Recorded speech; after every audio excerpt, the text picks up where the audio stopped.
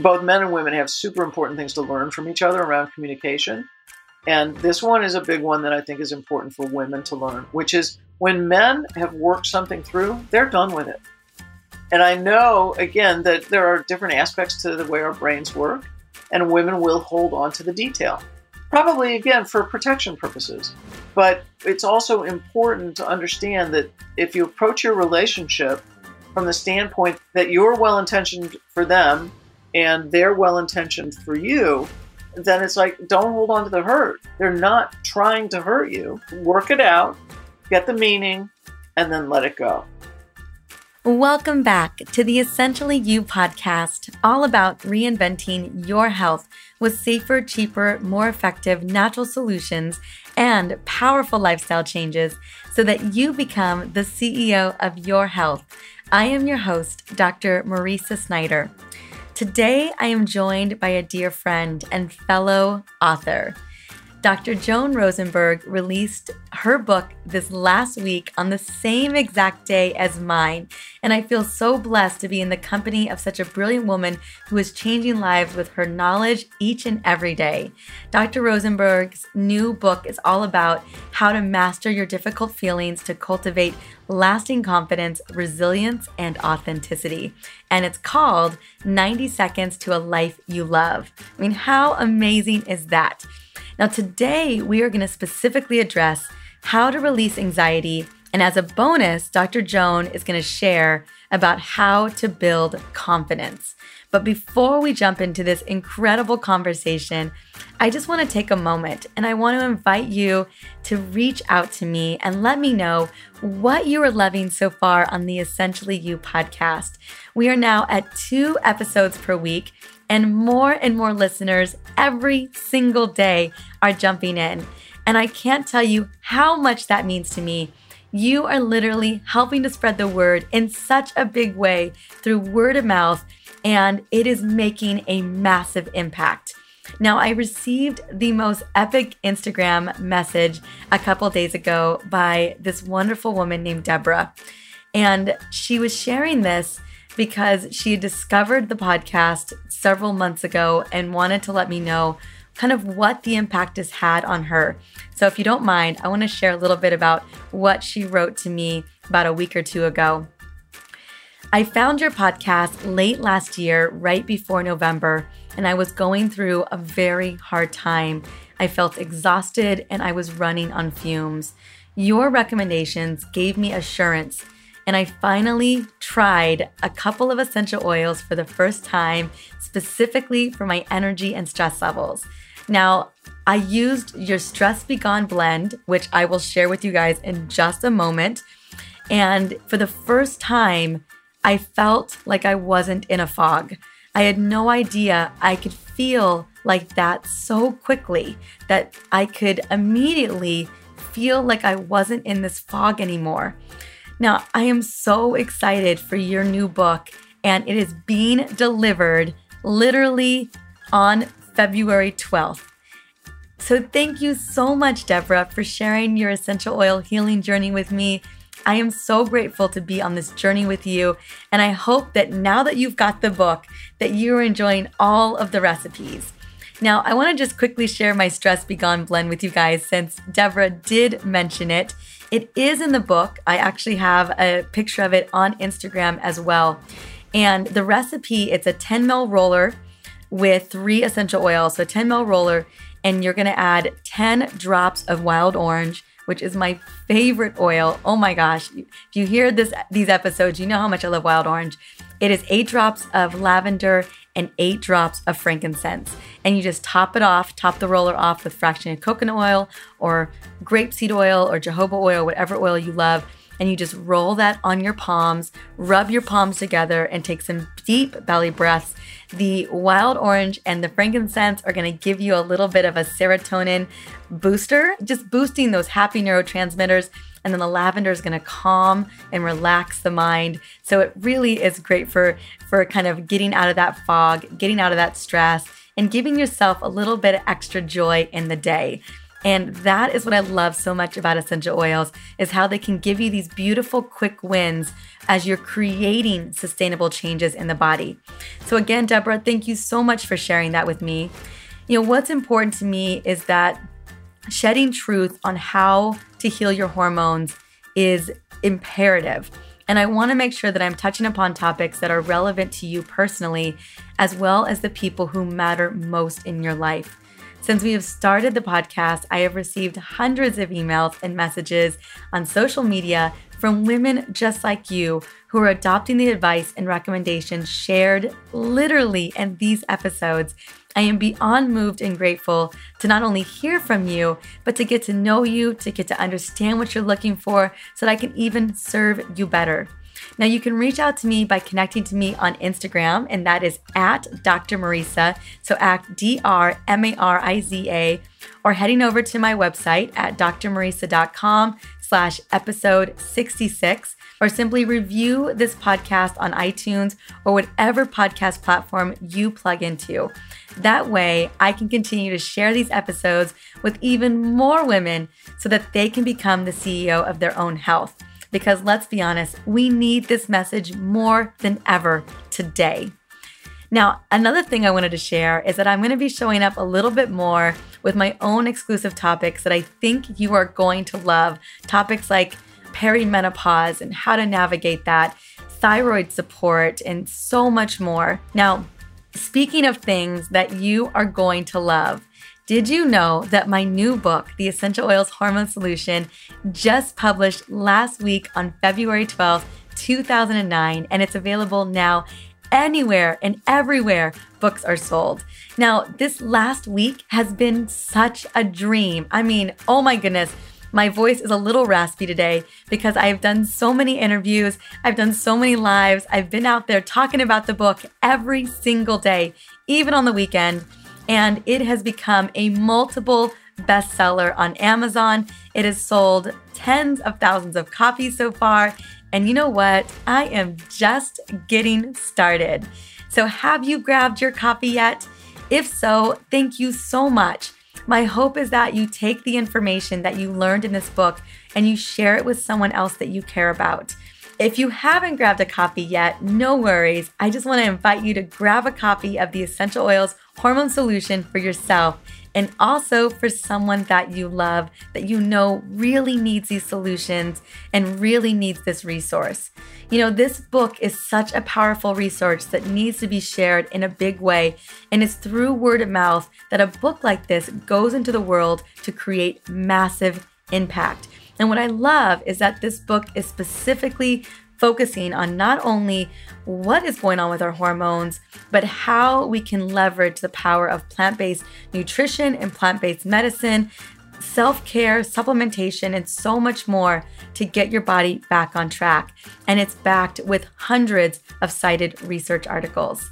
So I wanted to ask, will you collaborate with me and be the rising tide that lifts all women everywhere? Right now, I have met so many women who are purchasing this book for their mom, their daughter, their sister, their best friend, their aunt. I mean, it's incredible to see how many women right now are buying 2, 3, 4 copies of this book so they can give it to the women that matter most to them. I myself bought 15 copies on Amazon, and I have sent them off in the mail to all of the women that mean so much to me. Now, as a small token of my appreciation, I have created $300 worth in epic bonus goodies as a big thank you for ordering your copy of my upcoming book, of my book now, The Essential Oils Hormone Solution. And the cool thing about it is that although you will be waiting a couple days for the book to arrive, you will get these instant bonus goodies instantaneously. And how you do that is, one, you just go order a copy of the book at your favorite online retailer, or better yet, head on into a local bookstore. I don't know if you guys know, but I'm actually doing a book tour, a 12-city book tour, I believe. Now, I'm mostly on the West Coast, and I kick that book tour off later on this week. I start in the Bay Area. But if you want to see if I am heading to your area, all you got to do is go to Dr. Mariza, so drmariza.com/book tour. Now, a couple of the locations are close to getting sold out, which is so exciting, but there are still tickets available. And we do have a wait list just in case. So please go check out the book tour. It'll be in the show notes. It'll be on the website. And hopefully I will get to see you and give you a big hug. What I really wanted to say here is that the books will be at local bookstores. It's always great to support local bookstores. And I don't know, there's something to be said to walk into a bookstore and to grab that hard copy and you just own it right then and there. So once you go and get it at your favorite retailer, no matter what works for you, you're going to head on over to my book bonus page, which is drmariza.com/hormone book. Now it's on the website, it's on my Dr. Mariza website, it's on Instagram and my profile. I mean, you'll be able to find it pretty easily. It'll also be in the show notes. And then you're going to just enter your details and the bonuses will instantly arrive in your inbox and you can get to balancing your hormones with all of the incredible bonus goodies that I have in there for you. Now, if you already purchased the book and you're just hearing about the bonuses for the first time, well, no worries. You just got to go to that book bonus page, put in your information, and bam, instant bonuses in your inbox. Now, these bonuses are my self-care video series, my hormone masterclass, my best hormone cheat sheets, the top 5 interviews from the EO Hormone Summit, which goes over liver protocol, thyroid protocols, emotional wellness protocols. Oh my gosh, those 5 interviews are so incredible and so much more. So that's what I wanted to share with you.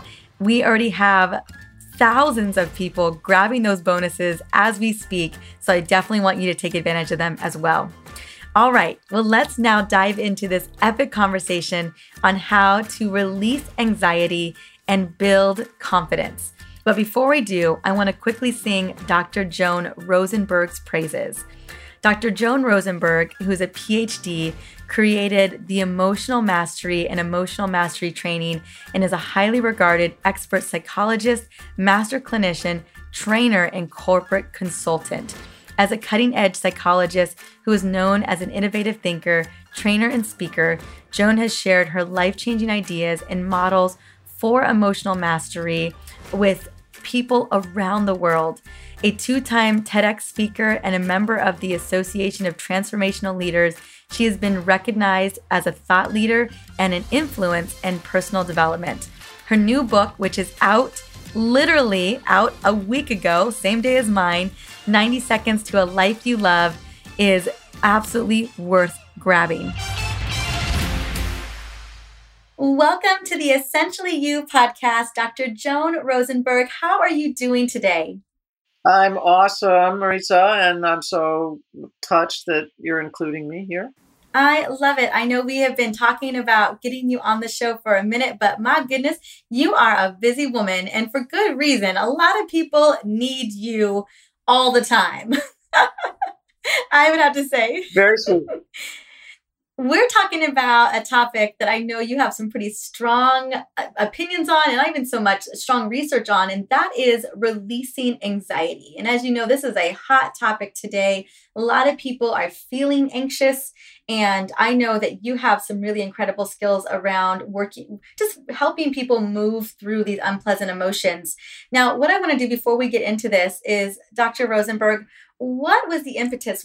How did this become your passion to work with people on an emotional level to really help people heal some of these emotional wounds? You know, if I look back in my life, I started out as a very, very shy child.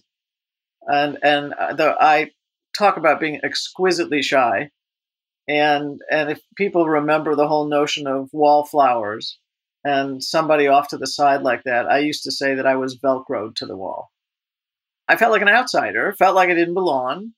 And it meant looking at all the other people around me, or kids in this case, and going, I want to have what they seem to have.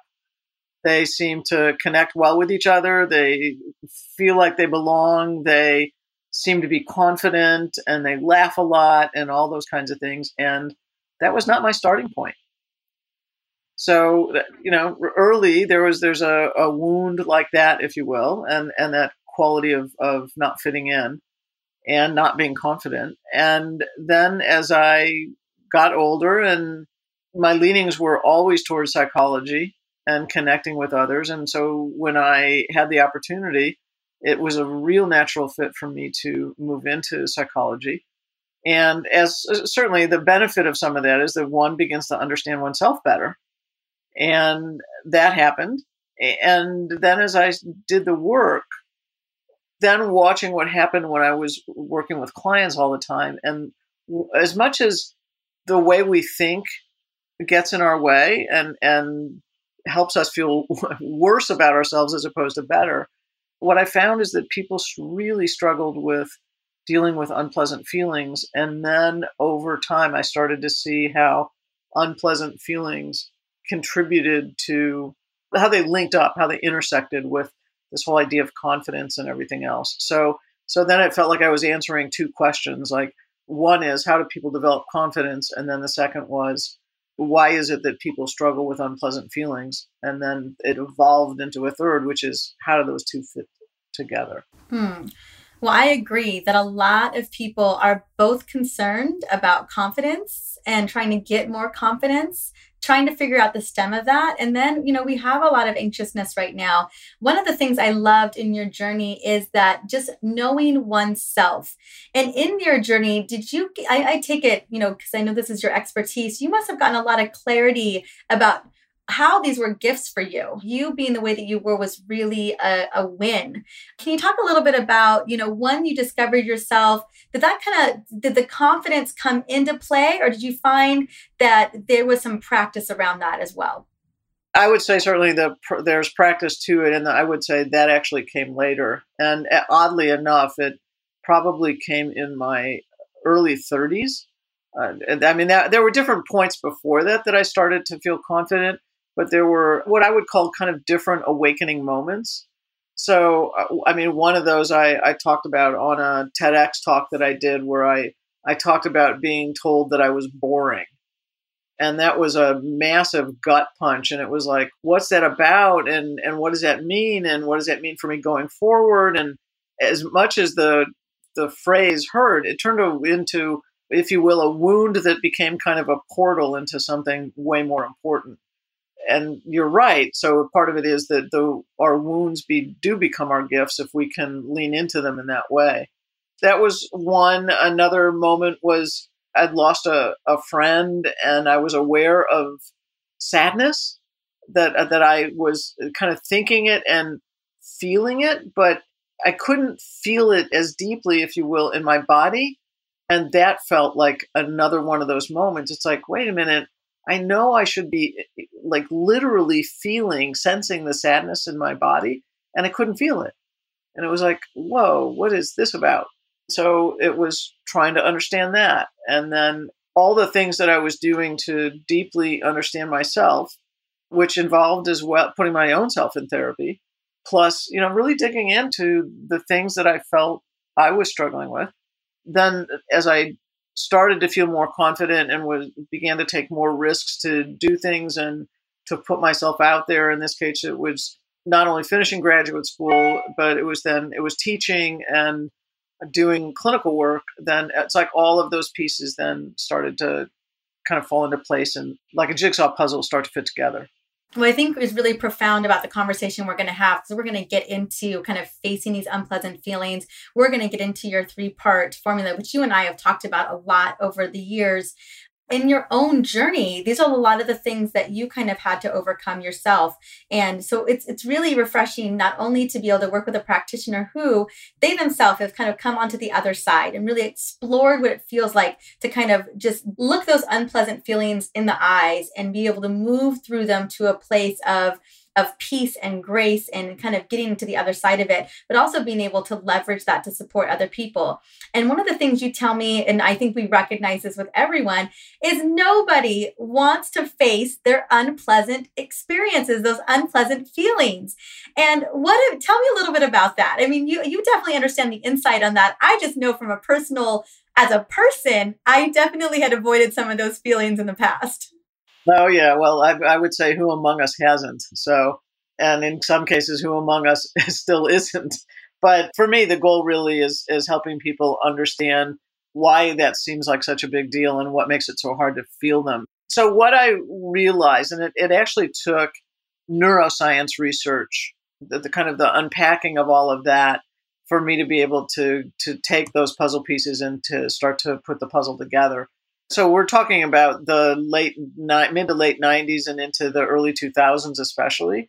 What I realized, it's like, let's start with the importance of them first. And it's like the single most important aspect about unpleasant feelings is that they're really there for our protection. So when we get angry or we get disappointed or we get sad or something like that, there's a part of us that's saying, don't go there so that you don't hurt. And so that those feelings are there in essence for our protection. And what I want people to be aware of is that I'm not talking about them as bad and I'm not talking about them as negative because I don't see them in that light. I see them as really important. So they're unpleasant or they're uncomfortable or they're unsettling, but they're not bad or negative feelings. Again, because they're there for our protection. And I also think that we don't have a sense of wholeness, like being fully ourselves, if we shut them down. And then I think because of that, we don't feel as true to ourselves. We don't feel as authentic. And then we can't have the confidence and everything else that we could have if we actually allowed ourselves to experience them. So here's the key. When a feeling fires off for any one of us, kind of fires off in the brain, what ends up happening is we get this like rush of neurochemicals or biochemicals into our bloodstream. And when that happens, it activates bodily sensations. And what's interesting is it's those bodily sensations that actually help us know what we're feeling emotionally. And then in a very short period of time, they flush out of the bloodstream, and then we're kind of, if you will, back to normal or back to where we were. And what dawned on me is that it's not a matter of any one of us not wanting to feel kind of the whole range of feelings that we feel. What I realized is that we don't want to feel the bodily sensations that actually help us know what we feel. So that's kind of this like turning point that a lot of my work is hinged on. We don't want to feel the bodily sensation piece of it.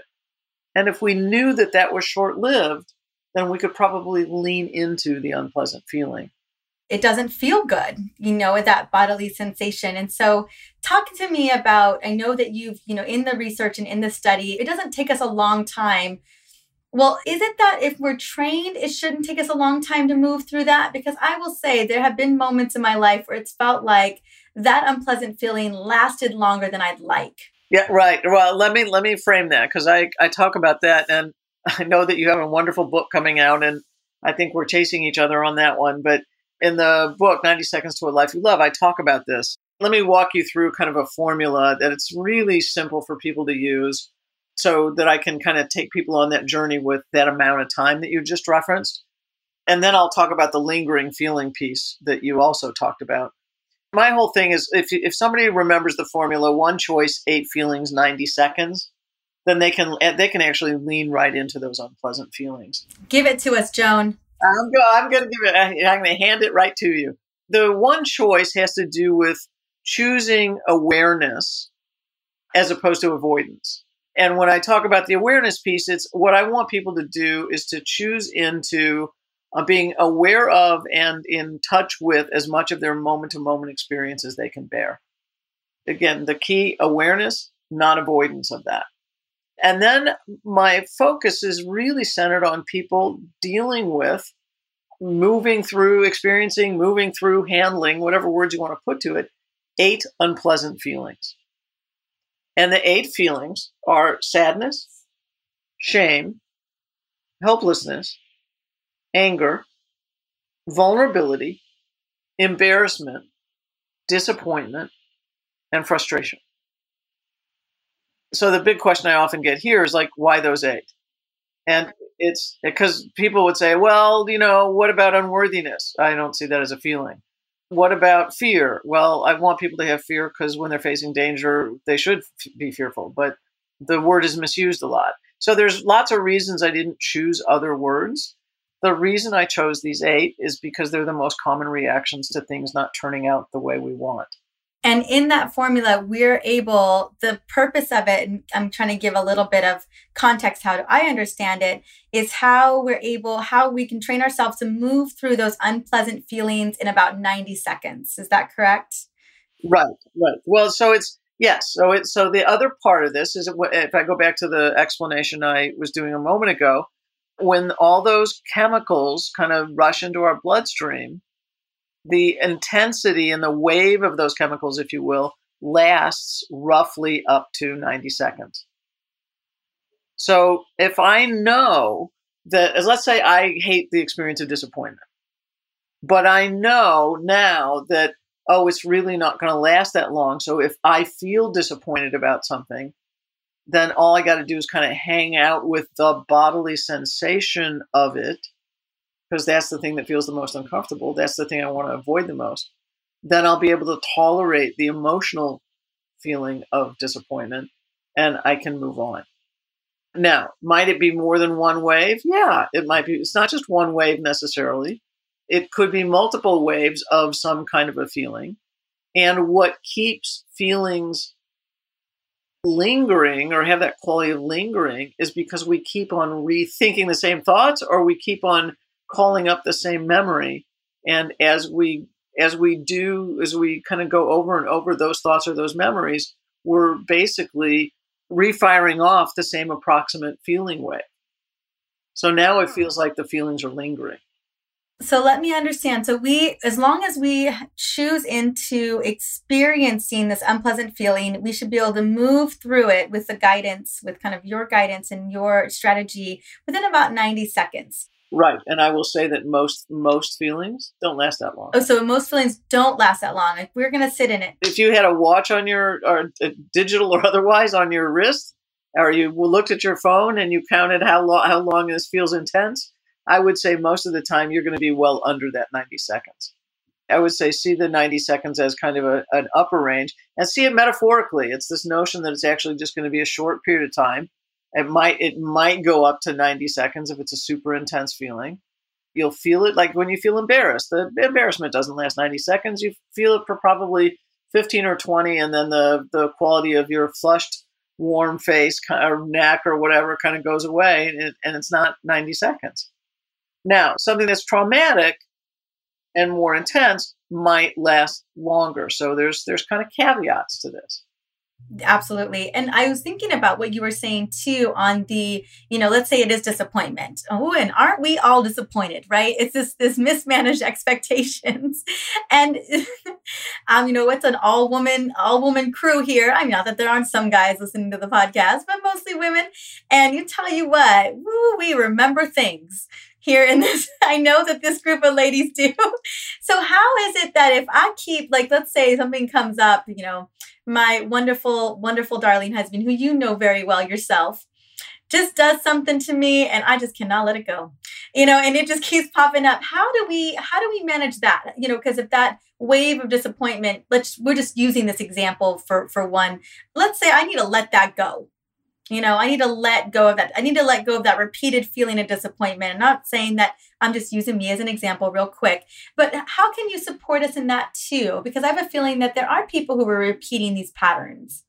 Oh, absolutely. No question about that. So it's a great question. Your question for me raises other questions. So the first thing is, and I'm not asking you to answer this, but these are the kind of questions that run through. One is, did you let yourself actually experience the disappointment that kind of came up for you in whatever the situation was? That would be question one.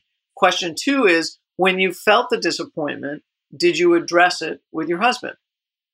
Question three is, if you didn't in the moment, did you at least address it some other time?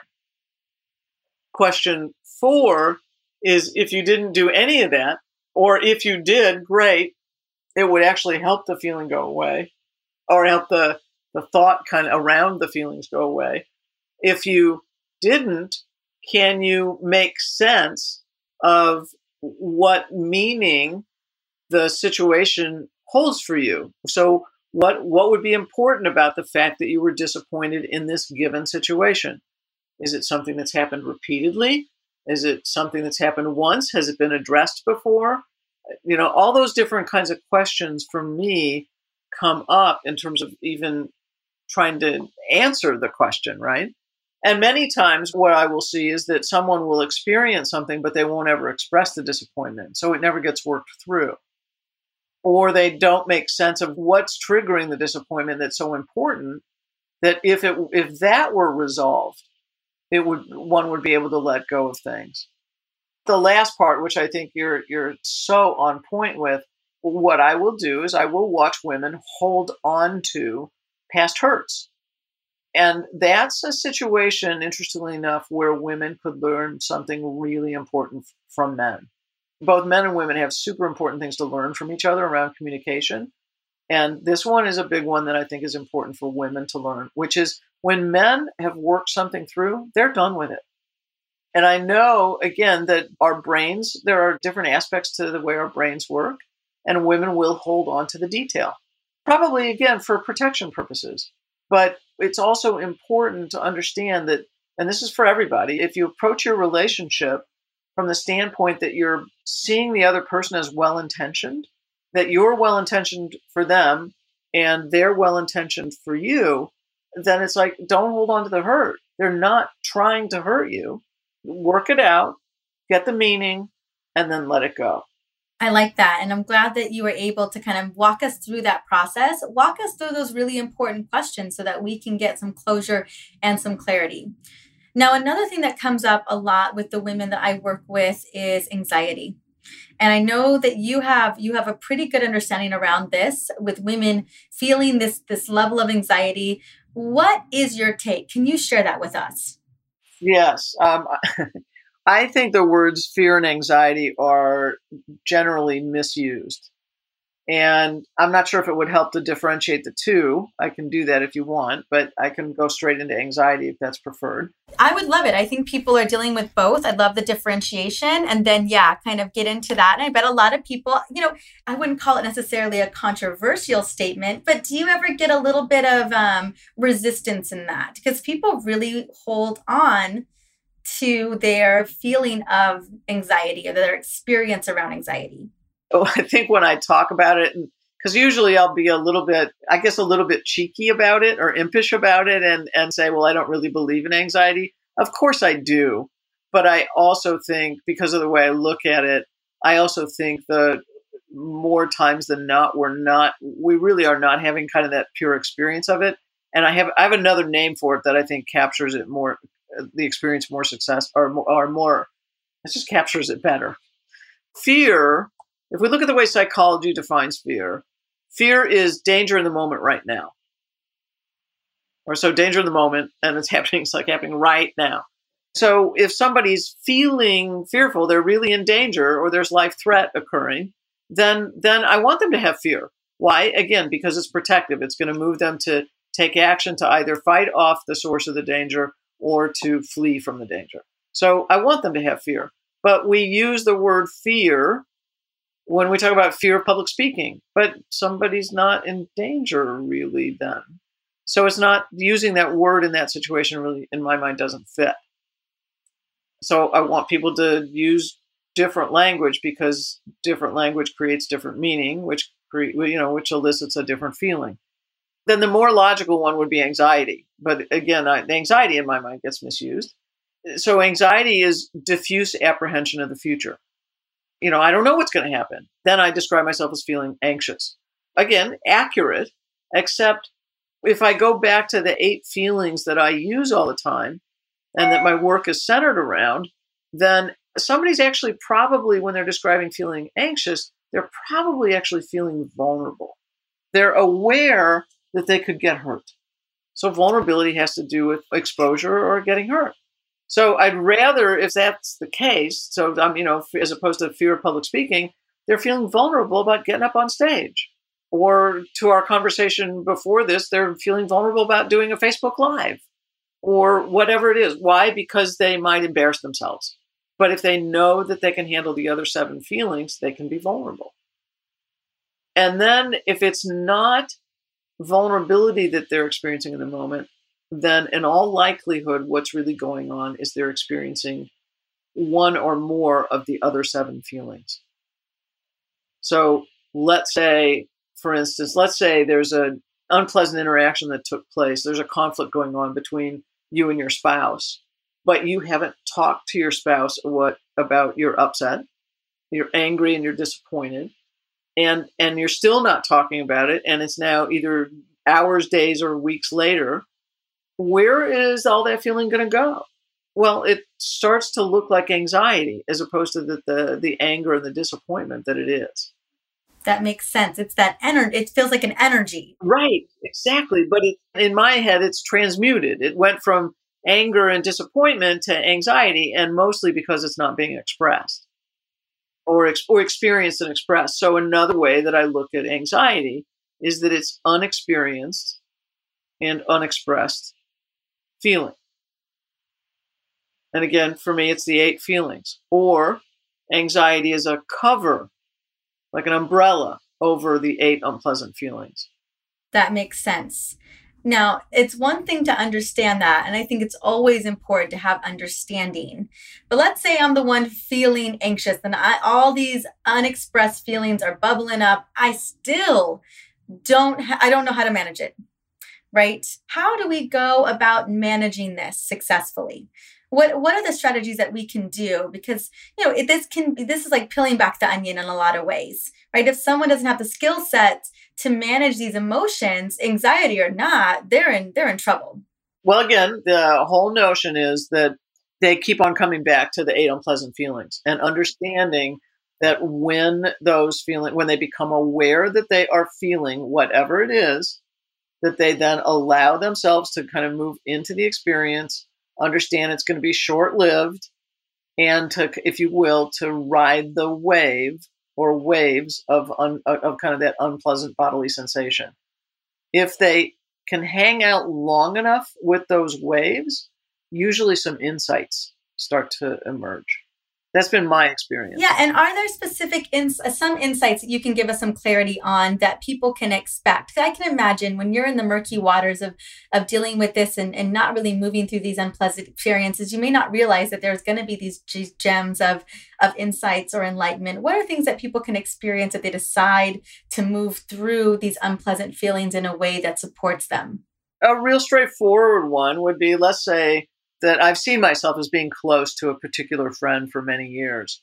But over the years, the person has actually either trash talked me, or they've put me down, or they don't show up consistently, or there's the negative qualities they're actually going on. But I've tried to overlook all of that. And instead of overlooking it, what I start to do is I start to lean into the real feelings that I'm having. And I start to realize that no, I'm angry, or I'm sad, or I'm disappointed, or frustrated, or something like that. And then I sit down and I go, oh, you know what? I've actually been feeling a lot of that for a long period of time. And now I'm staying with the feeling experience, allowing myself to kind of lean into it or go into it. And then what starts to surface is, you know what? That person's actually not so good for me. I don't really want to spend time with that person. Or if for me to spend time with the person going forward, I actually need to say something in terms of how I'm being impacted. So now those are the insights that are starting to come up about because I've allowed myself to stay in the experience as opposed to move away from it. So understanding that when you stay with a feeling experience long enough, you might develop an awareness of decisions that you need to make or want to make. You might become aware of things that you want to express, or you might become aware of actions that you want to take. That makes absolute sense. And then giving yourself clarity on how to act on it. If indeed there's somebody who's constantly triggering you, moving you through unpleasant experiences, that once you're able to move through those, you can get clarity and create actions that best serve your emotional well-being. Right. Exactly. I love it. I also want to connect about, because we talked a little bit about this in the beginning, and that was confidence. And I wanted to understand, because I know this is an area that you have spent a lot on as well, but that connection between unpleasant feelings and confidence. Can you speak to that a little bit And even in that same vein, if it connects in, I'd love to understand, because a lot of people who are struggling with confidence, I think you probably see this more than I do, so you have a better sense of things. But how do we begin, once we understand that connection between these unpleasant feelings and confidence, is there a way to really build it up? Can we create more confidence in ourselves? Well, I would say yes, definitely. So the first starting point for me is, can it really be learned? And I say absolutely yes. And what I've done is I've identified 6 basic ways really that people can build confidence, and with the kind of 3 or 4 of them that I consider really, really crucial. In the best of circumstances, first of all, we're loved on. Not everybody gets that, but that when we come into the world, that we're experienced as a loved being, right? And that's not something that we can do for ourselves when we're infants and toddlers and such, but or young children or even older children. But that does make a difference. We can develop an area of expertise and never share it, and we just have the knowledge, and that's a second way I think people build confidence. I think it really begins to turn in the things that are truly in our control. Have to do with, the first part is actually allowing ourselves to experience the truth of what we experience. I think that when we try to shut down, ignore, distract from, disconnect from, check out from what we are genuinely experiencing, then we actually move away from the kind of that sense of wholeness and that sense of authenticity. And when we do that, we actually move away from what it takes to build confidence. So the first confidence builder is just allowing yourself to genuinely experience whatever it is that you're truly experiencing. So if you're sad, be sad. If you're angry, be angry. If you're frustrated, be frustrated. We do the pleasant feelings well. It's the unpleasant ones that we want to cut out. So if we allow ourselves to actually just be present to those, just doing that starts to build confidence. The second and third ways are kind of linked. And to me, they're so crucial. The next are having to do with speaking and taking action. And what I realized, Maritza, is that it's not that we know ourselves and then we speak. It's not that we have confidence and then we speak. It's not that we have confidence and then we take action or take risks. It's as we speak, we come to know ourselves and develop confidence. And it's as we take action, that's when we build confidence. So it's not, building confidence and developing confidence is not a passive experience. We actually have to be engaged in risk-taking as it relates to speaking up and as it relates to taking action, whatever those action-taking bits are, before we can develop the confidence. The confidence comes through the experience of the doing in either way, the speaking up or taking action. That makes so much sense. I'm sure those listening right now were hoping that was not what you were going to say. Oh, really? Well, in the sense that and I talk about this a lot, it's really, you just got to go and do it, right? That's going to get you past that perceived vulnerability. As you mentioned earlier, right. It's not really fear, it's perceived vulnerability. Look at, I'm learning something. Damn, quick learner. Love it. Thank you. But then, everyone's just like, oh, I can't. And I'm, you're always trying to it's all about that action. And it's the one thing, it's where people are getting stuck.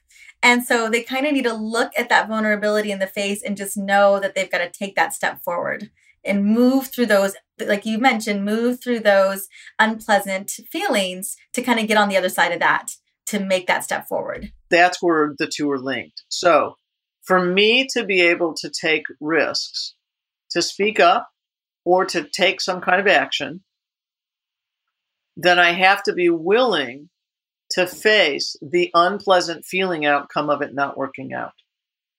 And what's the most likely feeling outcome of it not working out? The 8 unpleasant feelings. So if I see myself as being able to manage the 8 unpleasant feelings, then I can go take as many risks as I want to take, because I know that the worst possible outcome is just going to be those 8 feelings. So that's how they intersect. I won't take the risk. I won't speak up. I won't take an action if I don't see myself as being able to handle the unpleasant feeling on the other side if it were to come.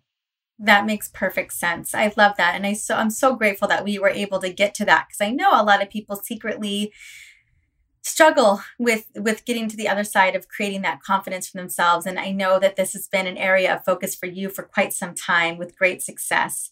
Well, Joan, honey, is there any last words of advice, anything you can give us before you go? And then you also got to tell us where we can find you and talk a little bit about the new book. Well, the book that's coming out right now. It's out. Yes. 90 Seconds to a Life You Love is the name of the book, and it's how to master your difficult feelings to cultivate lasting confidence, resilience, and authenticity. And people have a taste of how it links together, but I use the whole approach then to deal with other situations as well. Trust, anxiety, I deepen the conversation around anxiety, deepen the conversation around speaking, and there's just a whole lot of stuff in there.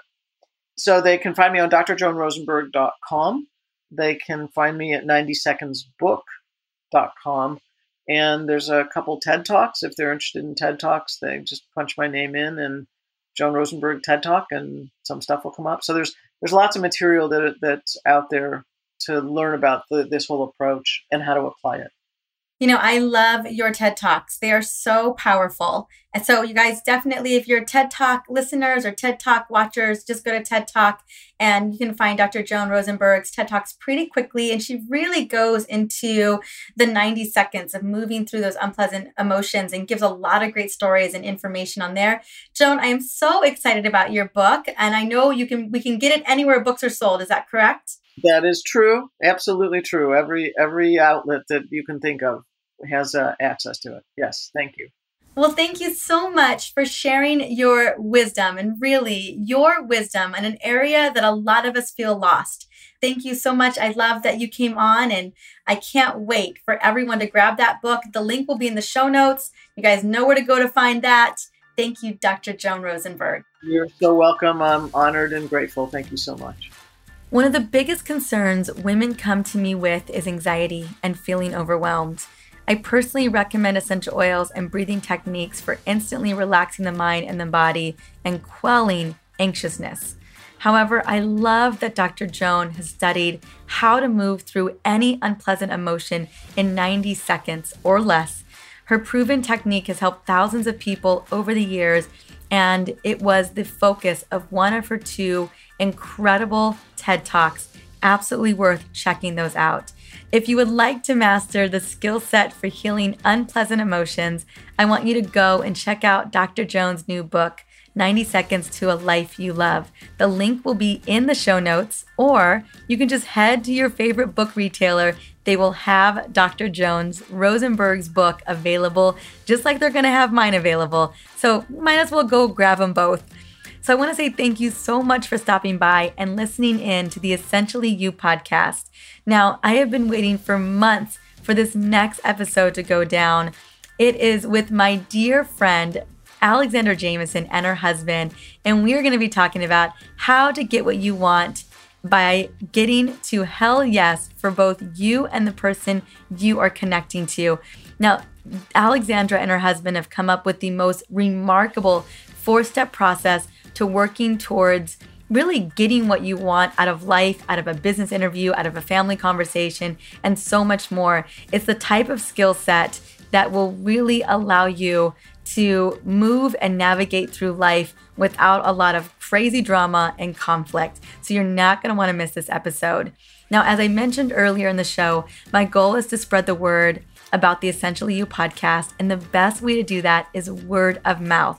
So I would love for you to continue to share just what you're loving on the podcast. Share an episode on Instagram, on Facebook, or wherever you like to talk about, podcast episodes or what you're learning, or even just mention it over coffee or tea.